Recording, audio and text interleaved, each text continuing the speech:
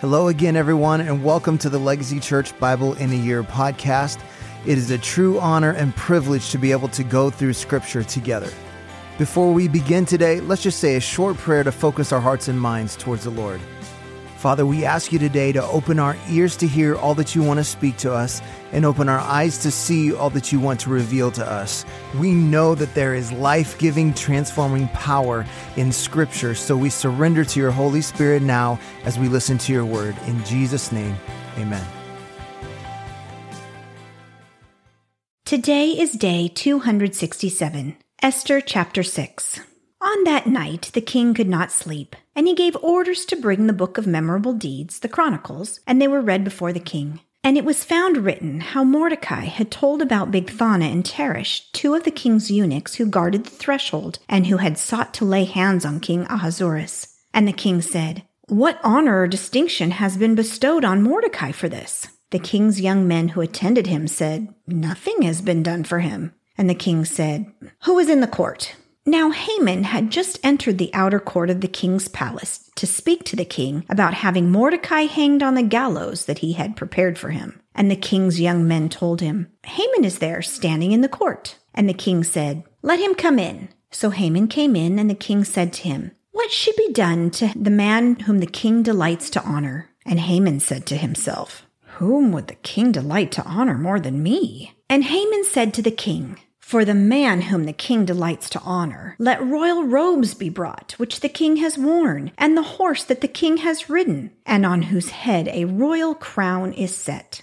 And that the robes and the horse be handed over to one of the king's most noble officials. Let them dress the man whom the king delights to honor, and let them lead him on the horse through the square of the city, proclaiming before him, 'Thus shall it be done to the man whom the king delights to honor.'" And the king said to Haman, "Hurry, take the robes and the horse as you have said, and do so to Mordecai the Jew, who sits at the king's gate. Leave out nothing that you have mentioned." So Haman took the robes and the horse, and he dressed Mordecai and led him through the square of the city, proclaiming before him, "Thus shall it be done to the man whom the king delights to honor." Then Mordecai returned to the king's gate. But Haman hurried to his house, mourning with his head covered. And Haman told his wife Zeresh and all his friends everything that had happened to him. Then the wise men and his wife Zeresh said to him, "If Mordecai, before whom you have begun to fall, is of the Jewish people, you will not overcome him, but surely fall before him."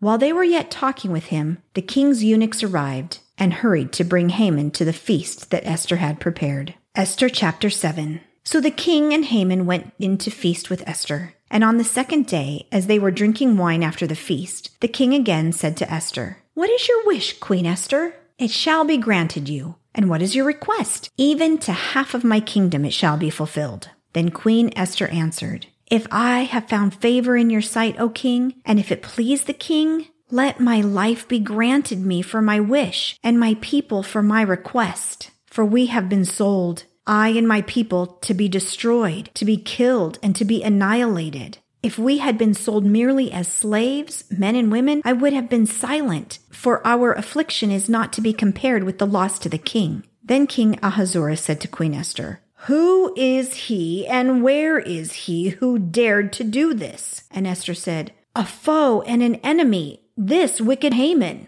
Then Haman was terrified before the king and the queen. And the king arose in his wrath from the wine drinking and went into the palace garden. But Haman stayed to beg for his life from Queen Esther, for he saw that harm was determined against him by the king. And the king returned from the palace garden to the place where they were drinking wine, as Haman was falling on the couch where Esther was. And the king said, "Will he even assault the queen in my presence, in my own house?"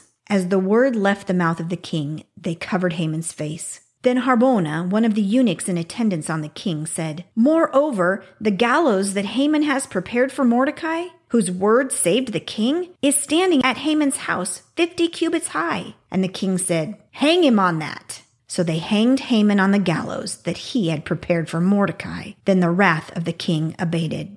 Esther chapter 8. On that day, King Ahasuerus gave to Queen Esther the house of Haman, the enemy of the Jews. And Mordecai came before the king, for Esther had told what he was to her. And the king took off his signet ring, which he had taken from Haman, and gave it to Mordecai. And Esther set Mordecai over the house of Haman. Then Esther spoke again to the king. She fell at his feet and wept and pleaded with him to avert the evil plan of Haman the Agagite and the plot that he had devised against the Jews. When the king held out the golden scepter to Esther, Esther rose and stood before the king. And she said, "If it please the king, and if I have found favor in his sight, and if the thing seems right before the king, and I am pleasing in his eyes, let an order be written to revoke the letters devised by Haman the Agagite, the son of Hammedatha, which he wrote to destroy the Jews who are in all the provinces of the king. For how can I bear to see the calamity that is coming to my people? Or how can I bear to see the destruction of my kindred?"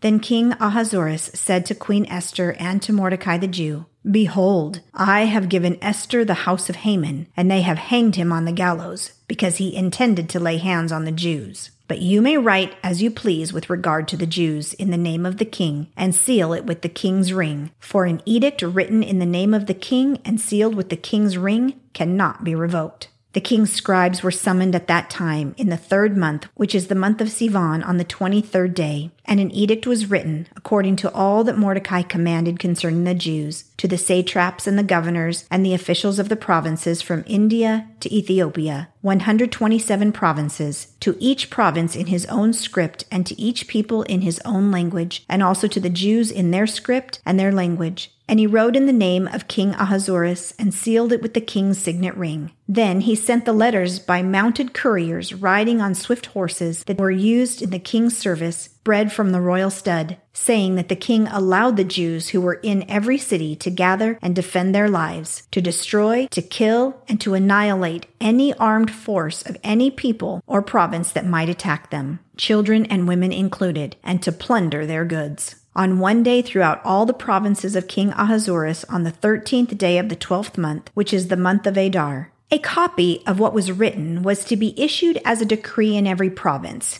being publicly displayed to all peoples, and the Jews were to be ready on that day to take vengeance on their enemies. So the couriers, mounted on their swift horses that were used in the king's service, rode out hurriedly, urged by the king's command, and the decree was issued in Susa, the citadel. Then Mordecai went out from the presence of the king in royal robes of blue and white, with a great golden crown and a robe of fine linen and purple, and the city of Susa shouted and rejoiced. The Jews had light and gladness and joy and honor, and in every province and in every city, wherever the king's command and his edict reached, there was gladness and joy among the Jews, a feast and a holiday, and many from the peoples of that country declared themselves Jews, for fear of the Jews had fallen on them. Esther chapter 9. Now in the 12th month, which is the month of Adar, on the 13th day of the same, when the king's command and edict were about to be carried out, on the very day when the enemies of the Jews hoped to gain the mastery over them, the reverse occurred. The Jews gained mastery over those who hated them. The Jews gathered in their cities throughout all the provinces of King Ahasuerus to lay hands on those who sought their harm. And no one could stand against them, for the fear of them had fallen on all peoples. All the officials of the provinces and the satraps and the governors and the royal agents also helped the Jews, for the fear of Mordecai had fallen on them. For Mordecai was great in the king's house, and his fame spread throughout all the provinces. For the man Mordecai grew more and more powerful. The Jews struck all their enemies with the sword, killing and destroying them, and did as they pleased to those who hated them. In Susa, the citadel itself, the Jews killed and destroyed 500 men, and also killed Parshandatha, and Dalphon, and Ashpatha, and Paratha, and Adaliah, and Aridatha, and Parmashta, and Arisai, and Aradai, and Vaisatha, the 10 sons of Haman, the sons of Hammedatha, the enemy of the Jews, and they laid no hand on the plunder. That very day the number of those killed in Susa the citadel was reported to the king, and the king said to Queen Esther, "In Susa the citadel the Jews have killed and destroyed 500 men, and also the 10 sons of Haman. What then have they done in the rest of the king's provinces? Now what is your wish? It shall be granted to you. And what further is your request? It shall be fulfilled." And Esther said, "If it pleases the king, let the Jews who are in Susa be allowed tomorrow also to do according to this day's edict. And let the 10 sons of Haman be hanged on the gallows." So the king commanded this to be done. A decree was issued in Susa, and the 10 sons of Haman were hanged. The Jews who were in Susa gathered also on the 14th day of the month of Adar, and they killed 300 men in Susa, but they laid no hands on the plunder. Now the rest of the Jews who were in the king's provinces also gathered to defend their lives, and got relief from their enemies, and killed 75,000 of those who hated them, but they laid no hands on the plunder. This was on the 13th day of the month of Adar, and on the 14th day they rested and made that a day of feasting and gladness. But the Jews who were in Susa gathered on the 13th day and on the 14th day, and rested on the 15th day, making that a day of feasting and gladness. Therefore, the Jews of the villages who live in the rural towns hold the 14th day of the month of Adar as a day for gladness and feasting, as a holiday, and as a day on which they send gifts of food to one another. And Mordecai recorded these things and sent letters to all the Jews who were in all the provinces of King Ahasuerus, both near and far, obliging them to keep the 14th day of the month of Adar, and also the 15th day of the same, but year by year, as the days on which the Jews got relief from their enemies, and as the month that they had been turned for them from sorrow into gladness, and from mourning into a holiday, that they should make them days of feasting and gladness, days for sending gifts of food to one another and gifts to the poor. So the Jews accepted what they had started to do and what Mordecai had written to them. For Haman the Agagite, the son of Hammedatha, the enemy of all the Jews, had plotted against the Jews to destroy them, and had cast pur, that is, cast lots, to crush and destroy them. But when it came before the king, he gave orders in writing that his evil plan that he had devised against the Jews should return on his own head, and that he and his sons should be hanged on the gallows. Therefore they call these days Purim, after the term Pur. Therefore, because of all that was written in this letter, and of what they had faced in this matter, and of what had happened to them, the Jews firmly obligated themselves and their offspring, and all who joined them, that without fail they would keep these 2 days according to what was written, and at the time appointed every year, that these days should be remembered and kept throughout every generation, in every clan, province, and city, that these days of Purim should never fall into disuse among the Jews, nor should the commemoration of these days cease among their descendants. Then Queen Esther, the daughter of Abihail, and Mordecai the Jew gave full written authority, confirming this second letter about Purim. Letters were sent to all the Jews, to the 127 provinces of the kingdom of Ahasuerus, in words of peace and truth, that these days of Purim should be observed at their appointed seasons, as Mordecai the Jew and Queen Esther obligated them, and as they had been obligated themselves and their offspring, with regard to their fasts and their lamenting. The command of Esther confirmed these practices of Purim, and it was recorded in writing. Esther chapter 10. King Ahasuerus imposed tax on the land and on the coastlands of the sea, and all the acts of his power and might, and the full account of the high honor of Mordecai, to which the king advanced him, are they not written in the book of the Chronicles of the kings of Media and Persia? For Mordecai the Jew was second in rank to King Ahasuerus, and he was great among the Jews, and popular with the multitude of his brothers, for he sought the welfare of his people, and spoke peace to all his people.